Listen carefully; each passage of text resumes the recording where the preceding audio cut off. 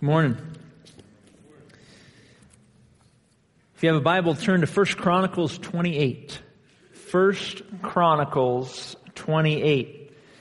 If you don't have a Bible, grab one. And I think it'll be page 231. 231 in your pew Bible there. 1 Chronicles 28. It is quite an encouragement to witness those baptisms, huh? To see children and to see adults making that step in their journey of faith. It's honoring to the Lord and it's encouraging to us. And again, I'll say to you, if you've never been baptized, it's never too late. We've baptized young and old, anyone who has trusted in Jesus as their Savior. And as you read the New Testament, the pattern is when you get saved, you get baptized. Usually it was right away back in that day. But nevertheless, if it's been years and years since you came to faith in Christ, there's still time for you to make that step in your spiritual journey. We'd encourage you to do that.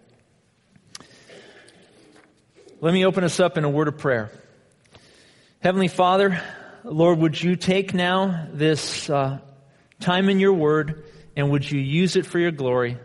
Let your Spirit fill us now and give us eyes to see, ears to hear, and a heart that is wide open and ready to appropriate this truth into our life. We pray in Jesus' name. Amen. We're in the midst of a series called The Rest of Life Resurrected. The Rest of Life Resurrected.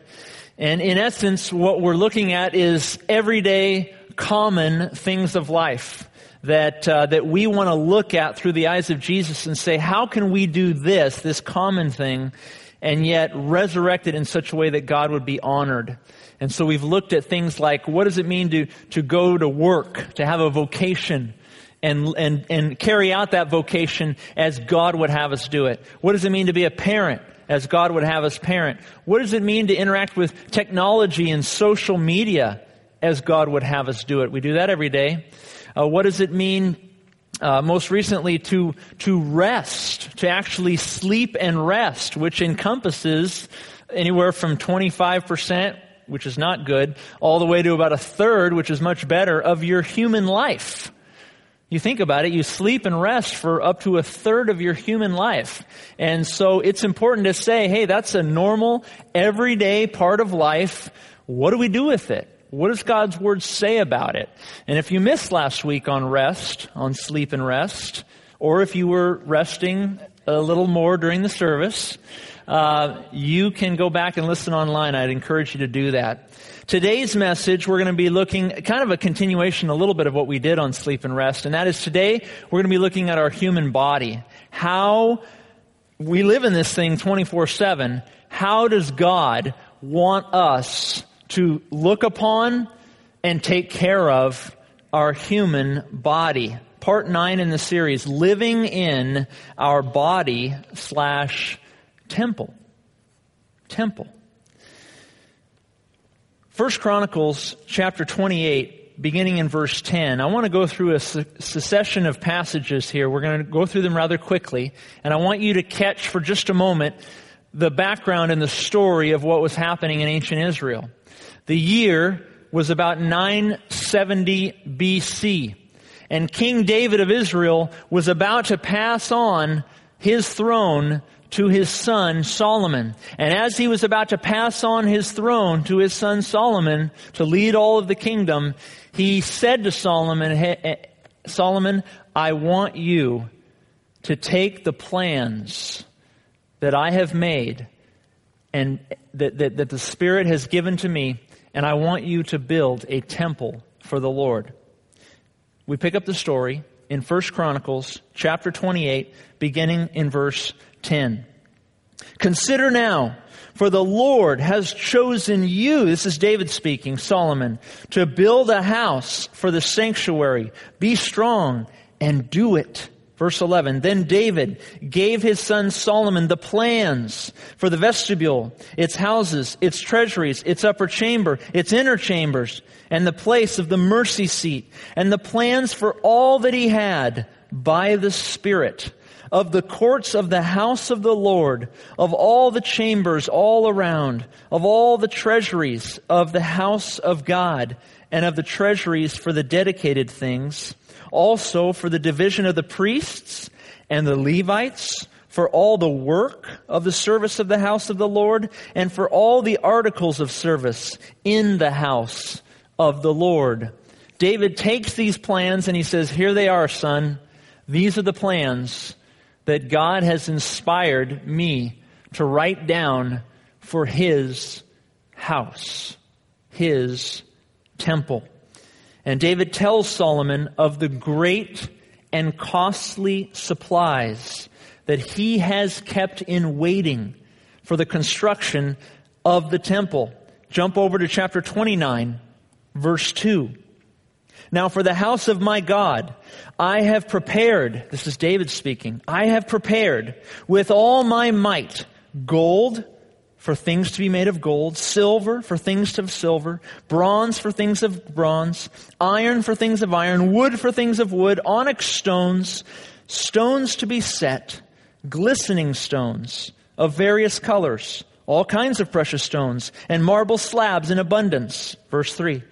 Moreover, because I have set my affection on the house of my God, I have given to the house of my God over and above all that I have prepared for the holy house, my own special treasure of gold and silver, 3,000 talents of gold, of the gold of Ophir, and 7,000 talents of refined silver, to overlay the walls of the houses, the gold for things of gold, the silver for things of silver, and for all kinds of work to be done by the hands of craftsmen. Who then is willing to consecrate himself this day to the Lord? David had stored away all kinds of gold and silver and precious metals and stones and all kinds of resources and materials. He had stored them away for the building of the house of God, for the building of the temple. An incredible, costly group of resources. And he asks in the end, who is willing to consecrate themselves this day to the Lord? In other words, he's calling to his son Solomon, and he's calling to the assembly, saying, who's with me? Who's going to take these plans that I've given my son Solomon and go forward and build up the house of God? Well, the people respond to David in verse 6. Then the leaders of the fathers' houses, leaders of the tribes of Israel, the captains of thousands and of hundreds, with the officers over the king's work, they offered willingly. They gave for the work of the house of God. They gave 5,000 talents and 7,000 derricks of gold, 10,000 talents of silver, 18,000 talents of silver, 18,000 talents of bronze, and 100,000 talents of iron. And whoever had precious stones gave them to the treasury of the house of the Lord. An unbelievable response of the people saying, yes, we're with you, David. Yes, we're with you, Solomon. You've stored away for the temple, David. Here we bring also our gifts for the house of God, for the temple of God.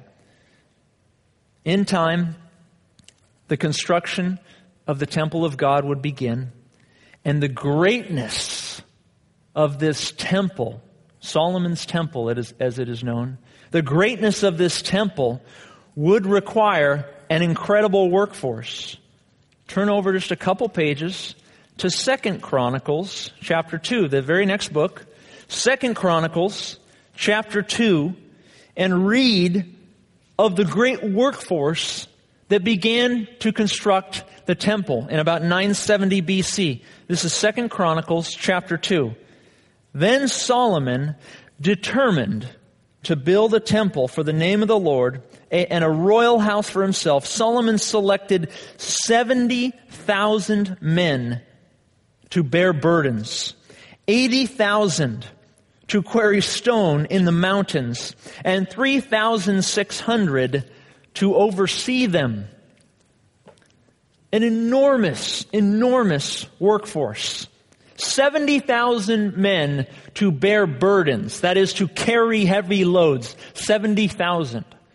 80,000 men to quarry stone, to cut at stone in the mountains and extract it from the mountains that the foundation of the temple could be laid. 80,000 workers in the mountains. 3,600 overseers. I would have preferred that job, personally. I'm not built for heavy loads, in case you haven't noticed. Yeah, I'd gravitate toward that overseer role. I don't know why. But the account here, friends, it's an enormous amount of people. And by the way, 1 Kings 5, a couple books earlier, also references this story. And in 1 Kings 5, it mentions an additional 30,000 men that were sent to Lebanon to cut and transport timber for the framing of the temple. 70,000, 80,000, 30,000, 3,600 overseers, nearly 200,000 workers for one temple. The temple was a magnificent work of the people of Israel. It was inspired by the Spirit. It was built with precision, with care, and with hearts that were wide open and full of worship to the Lord God of Israel. The temple mattered deeply to the people.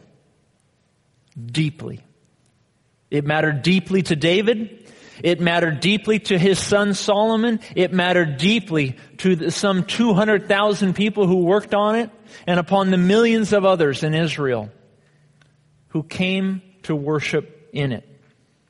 The temple mattered deeply to the people and to the Lord. The Lord inspired these plans according to King David. Said, "This is the house that I want you to build."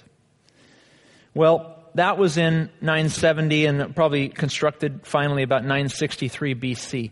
Fast forward about 400 years and change. About 440 years, to be more precise. Fast forward now from the time of the temple to a different time in Israel. A time in which much had happened in the land. A time in which another nation had come into the land. Babylon. The Babylonians came into the land in the early part of the 600s BC on into the late 500s BC, and the Babylonians came in for war. They came in for war. They made war with Israel. They entered into the land. They took the Jews captive and sent them away to Babylon. And they burned down King Solomon's temple. They burned it to the ground, ripped it stone from stone. All that work, just a trash heap. 70 years went by. 70 years of slavery of the Jews in Babylon. 70 years in exile. But then finally God brought them back. Just as He said He would, by the way, in the prophets. He brought them back from Babylon, back into the land of Israel, back to the holy city of Jerusalem. And when they came back, they saw their city and it was in shambles. They saw their temple and it was burned to the ground. And if you read the early chapters of the book of Ezra, write that down, Ezra, a great book. The early chapters of the book of Ezra, you see and learn of the Jews' desire to rebuild their temple. They took such pride in it back in Solomon's day. And so again, the people that came back from exile, they saw their temple and they said, "We're going to rebuild."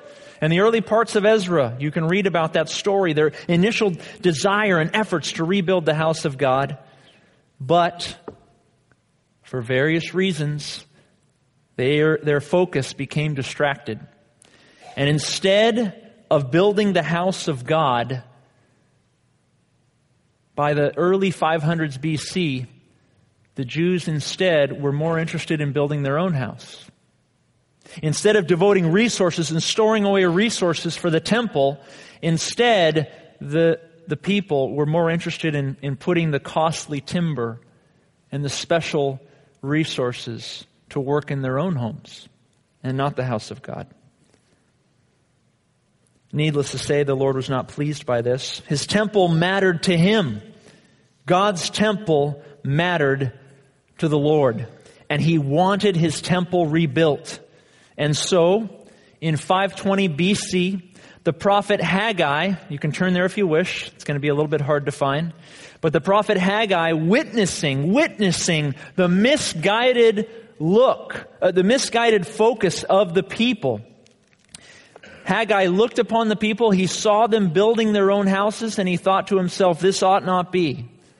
The Lord's house should be built, not the people's house. And this is what Haggai said in chapter 1, beginning in verse 3. He said this, "Then the word of the Lord came by Haggai the prophet, saying, Is it time for you yourselves to dwell in paneled houses, and for this temple to lie in ruins?" Verse 7, "Thus says the Lord of hosts, consider your ways.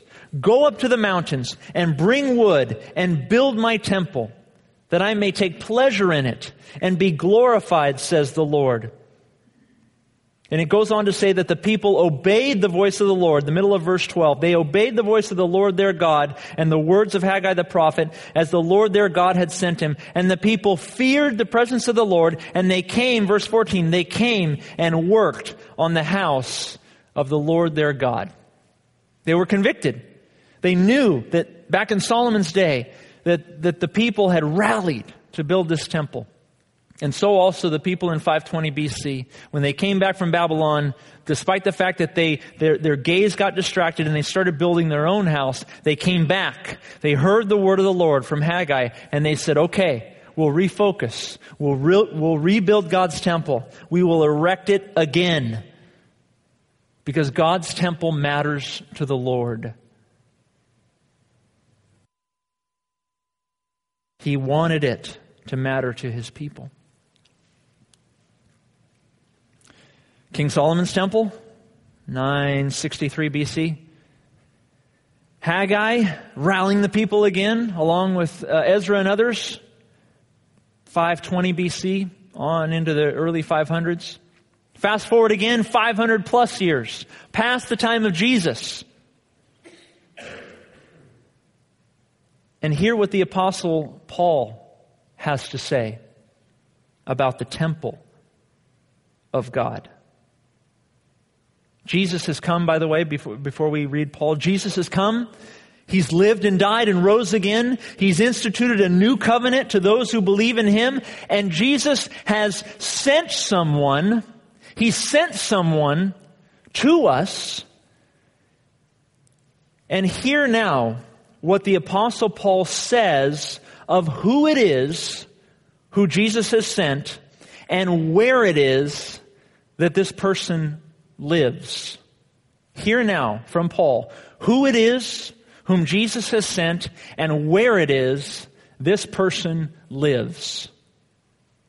1 Corinthians chapter 6, verses 19 and 20. The words of the Apostle Paul. "Do you not know that your body is the temple of the Holy Spirit who is in you, whom you have from God, and you are not your own, for you were bought at a price. Therefore glorify God in your body and in your spirit, which are God's." Also 2 Corinthians chapter 6, verse 16 on your outline. "For you are the temple of the living God, as God has said, I will dwell in them and walk among them. I will be their God, and they shall be my people." And one more. Back in 1 Corinthians again, chapter 3, verses 16 and 17. "Do you not know that you are the temple of God, and that the Spirit of God dwells in you? If anyone defiles the temple of God, God will destroy him. For the temple of God is holy, which temple you are. Solomon's temple, the temple that was rebuilt after exile in Babylon, the second temple. Here's another temple, a third temple, though we don't often reference it as the third temple. A third temple that has now come into play with the new covenant of Jesus Christ, who lived, who died, who rose again, and said, I'm going to send someone to you. I'm going to go ascend to heaven, but don't worry. I'm going to send someone to you. And when he comes, he's going to live somewhere. Who Jesus sent was the Holy Spirit of God. And where he lives is in our temple, our body. Paul said it 3 times in Corinthians. 3 times he says it. Your body is the temple of God. Your body is the temple of God. Your body is the temple of God. On the on the bottom of your outline, page 1, on your outline, our earthly body is the temple of God. Write that down. Our earthly body is the temple of God. Herein lies a theology that we so often overlook. Our earthly body is the temple of God.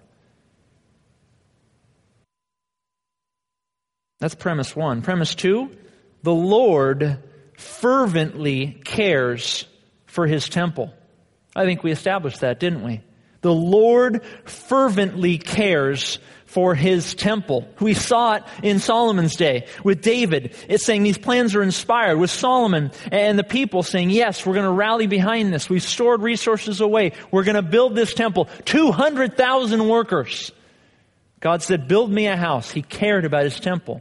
And again, the second temple with Haggai and Ezra and many others, Zerubbabel, he said, I care about this house.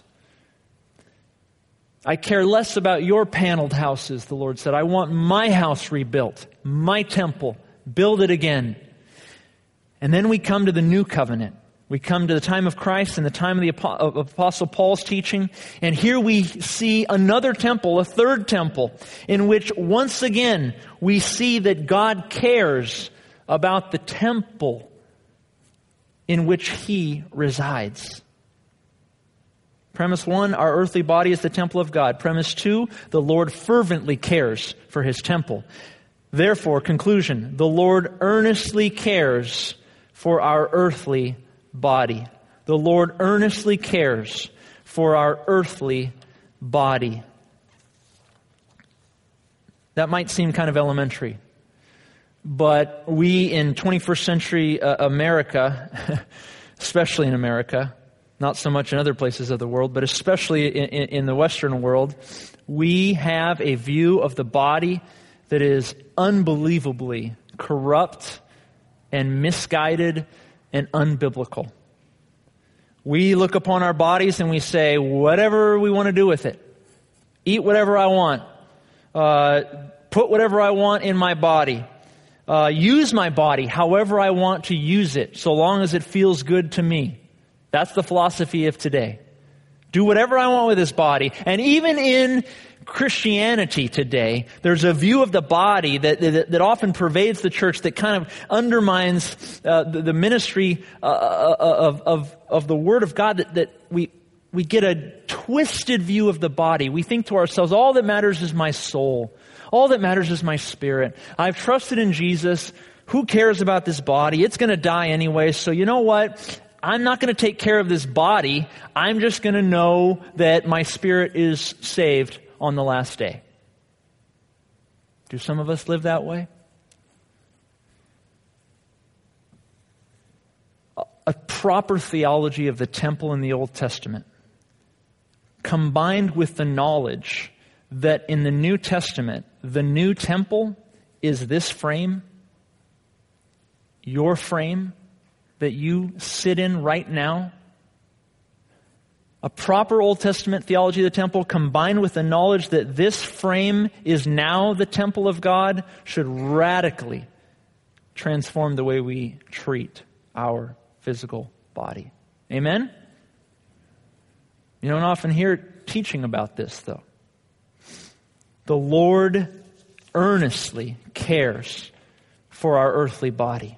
He cares about its existence. He cares about its condition. He cares about its holiness, about its worship, about its perpetual witness.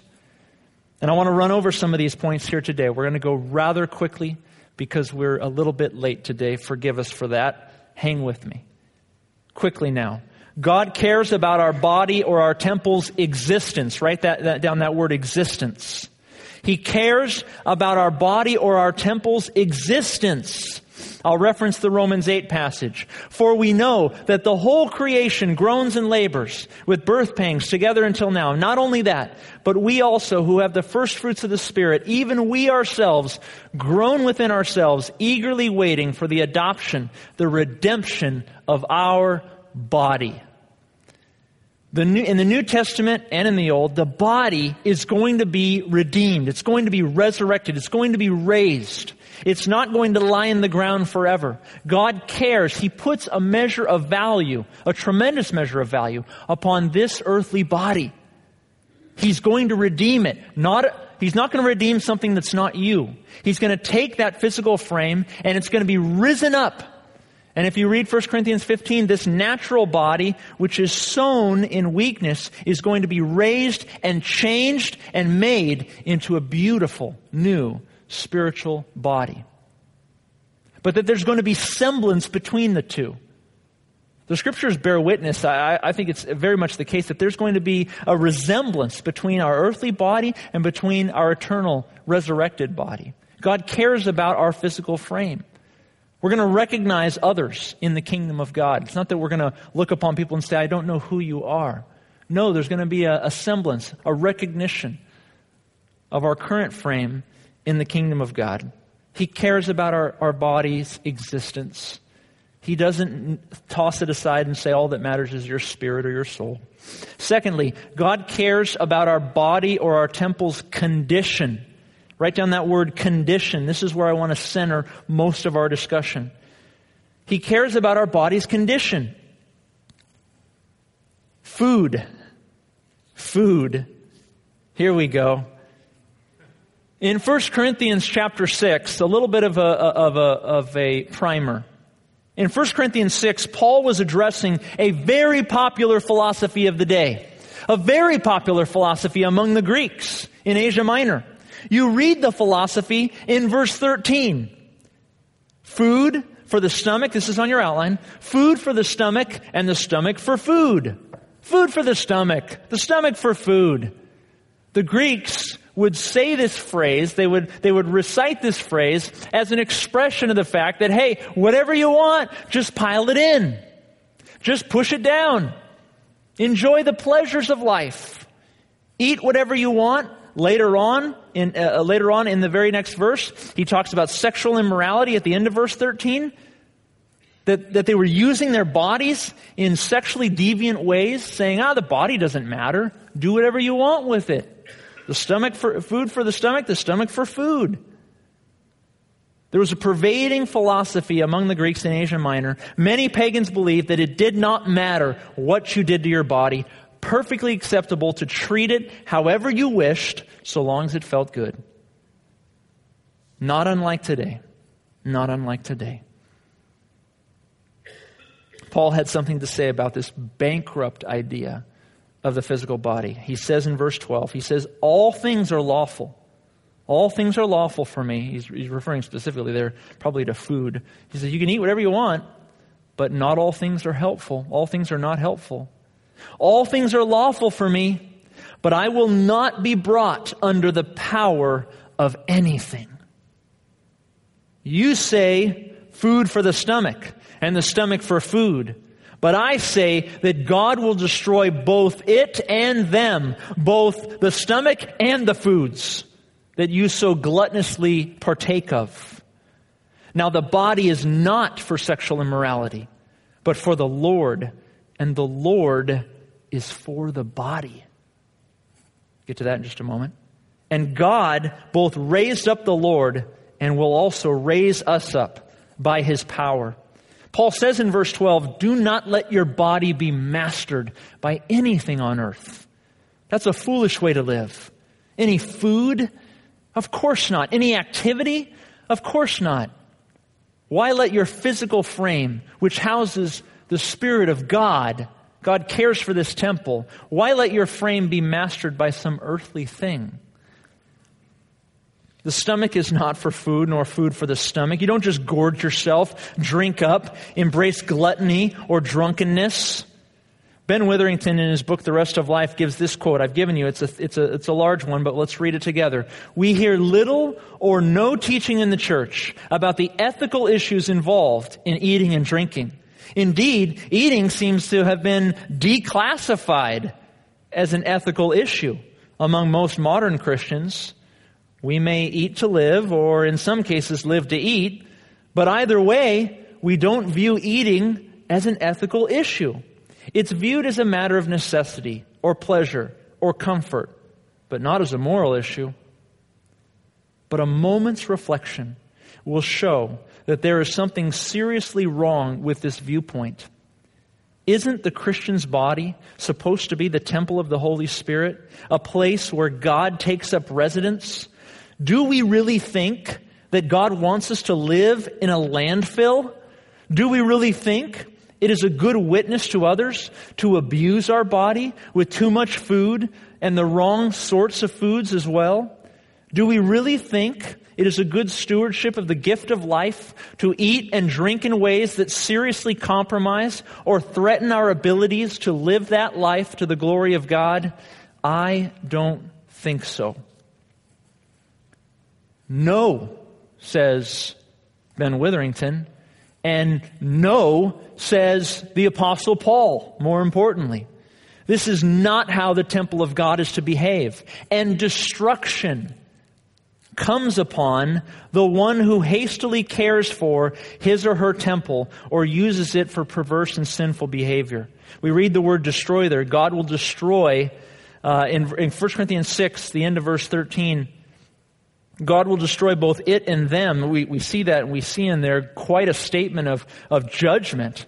That can be for both the Christian and the non-Christian. In the context of a non-Christian who neglects and abuses their body, that destruction can relate to physical health problems as it can for the Christian, deterioration of the body, different kinds of judgments. It can lead to physical death when we neglect our body and do things hastily with it, eat the wrong kinds of foods or engage in activity that we ought not engage in. And for the non-Christian, that physical death can, of course, inevitably turn into eternal death. For the believer, don't suppose that the term destruction there is not for you. It is for you. The word apolumai in Greek can absolutely have to do with earthly judgments, earthly destruction. Not always going to hell, but rather experiencing earthly judgment. Again, poor health, untimely death, and the like. Various diseases, which we should be very clear, by the way, are not always a result of our own personal sin. Okay, if you're dealing with a disease of some kind or a recurring illness of some kind, it is not always the case that is a result of your personal sin. Sometimes our diseases and our illnesses are simply the result of living in a fallen world. Having said that, there is a case to be made, especially in the book of James, chapter 5, in which James says, hey, when someone's sick or perpetually ill, when their health is deteriorating over and over and over and over again, you would be wise to ask them, is there anything in your life that you need to rectify? In James chapter 5, he says, look, go call for the elders, have them lay hands on you, and if you've committed sin, it will be forgiven you. Paul says the body is not for neglecting or immorality, The body is for the Lord, verse 13. And note this, the Lord for the body. We always miss that. The end of verse 13, read that again. And the Lord for the body. We can insert the word is there to make it a more clearer translation than the New King James. And the Lord is for the body. That is to say, the Lord is an advocate for the body. And why is He an advocate for our physical body? Because He lives there. I take care of my home. You know, I make sure it's in good order. My wife and I, we work cooperatively to make sure the home is in good working order, that it's clean, that it's neat and presentable, and a place where people can come in and feel hospitality there. Why do we take care of our home? Because it's ours. We care about what's ours. God looks upon your mortal body, every single one of you, and He says, that's mine. I care about it. I don't want it abused. I don't want it neglected. I want it taken care of. The Lord is for the body. He's an advocate for it. He cares about its condition. He cares about its existence.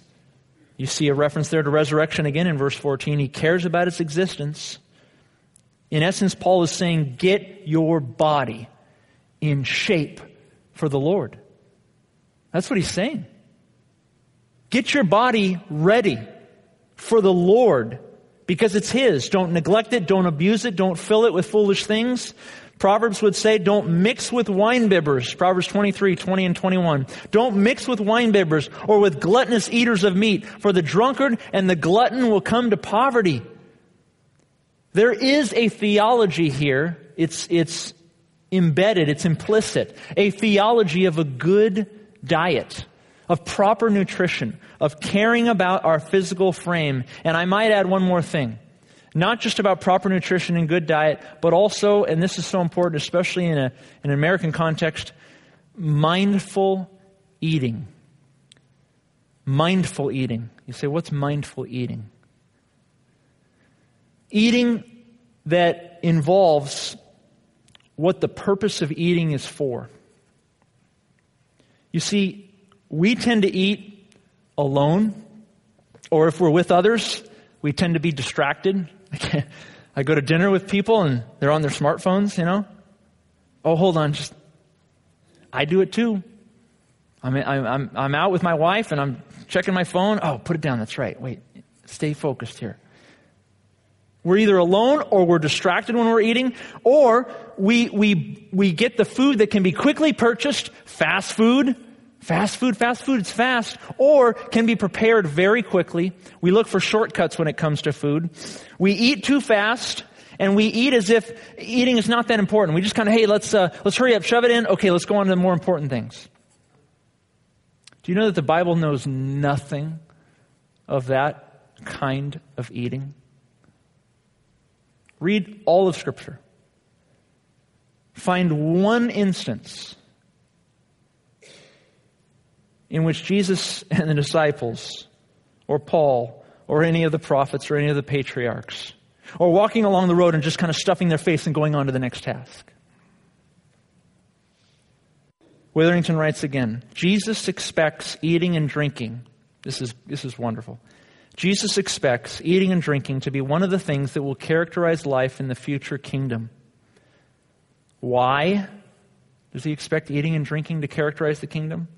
Because meals are one of the main ways that communion and koinonia, fellowship, happen, and where intimate relationships are built.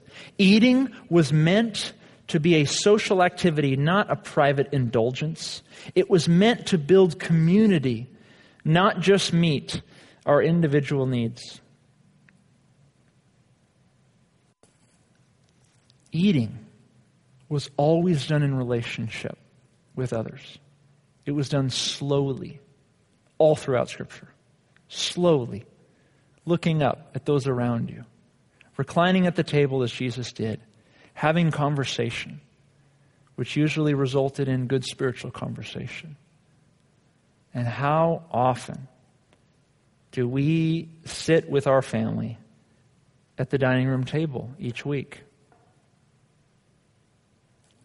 a couple times a week, maybe 3 if we're lucky. That's not a New Testament theology of eating. That's an American theology of eating. The Bible would have you slow down, be mindful in your eating. Recognize that this is, it's every day, it's regular, and it seems mundane. But you know what? We're resurrecting those things in this series. And I'm here to say to you very clearly that what you eat, the choices you make, and how and where you eat, and the time that you allow for eating is so much more important than you could ever recognize. Because it is in those moments that communion and fellowship and relationship, community, is really built. Amen? Quickly now, I'm going to just reference it, but in 1 Corinthians 9, there's a theology of bodily discipline. Paul says, I beat my body. He says,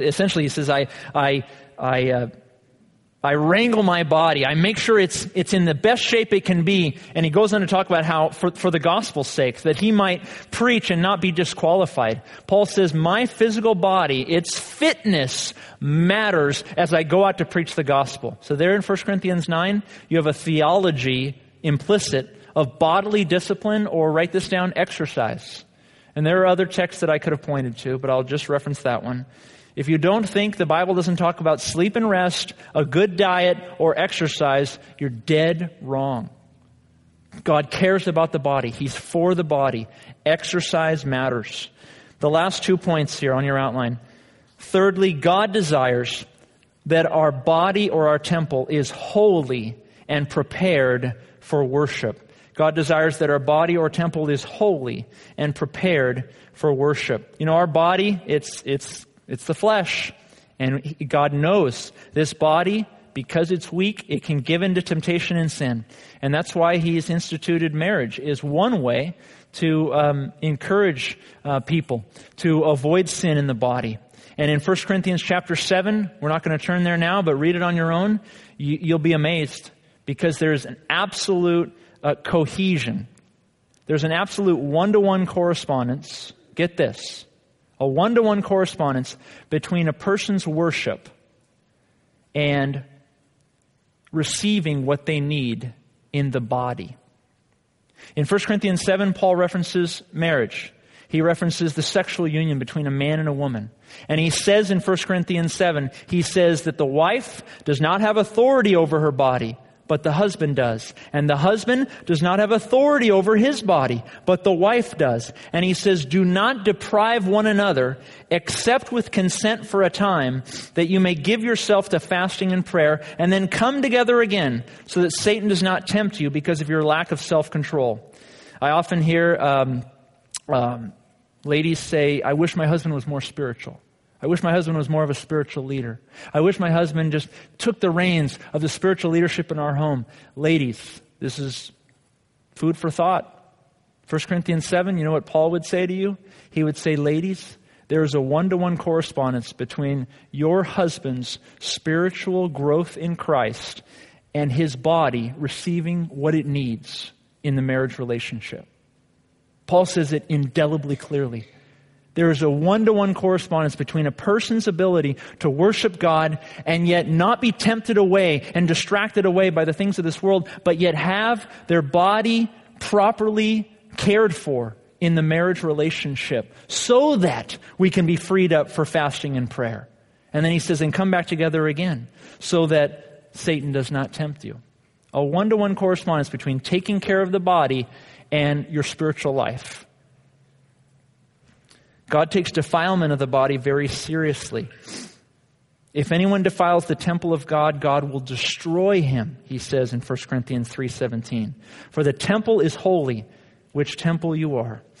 Finally, God desires, on your outline, that our body or our temple be a perpetual witness to His glory. God desires that our body or our temple be a perpetual witness to His glory. And all three of those New Testament texts reference the fact that we carry in our body the death or the dying of Jesus Christ.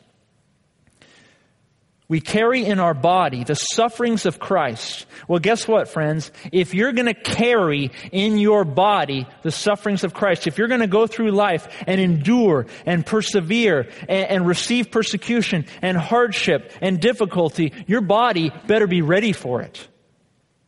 Because if it's not ready for it, it'll crumble and fall. And so instead of being crushed, Paul says, simply be hard-pressed on every side. Instead of being broken, he says, stand up and be ready for what's coming in the body. We are to be a perpetual witness to the glory of God in and through our earthly body. The implications of neglecting our physical body, I can't tell you how great and how widespread those ramifications are. And I just want to close with this. You think about God's will, right? And we're always asking the question, God, what do you want me to do with my life? What do you want me to do with my life? Well, when you're asking God that question, you're presupposing that you're ready for what He's about to tell you, right? You're presupposing, God, what do you want me to do with my life? That God now can come to you and say, well, I want you to do this. And that you'll be ready for it, whatever it is He asks of you. But guess what, friends? If your body is not ready to do what God would have you do, then you won't be able to complete the task that He has for you. That is to say, if God wants you to go to Haiti on a mission trip, but you, through your body, and I'm not referring to those who have done all they could and yet still are experiencing disease or illness or some kind of chronic suffering.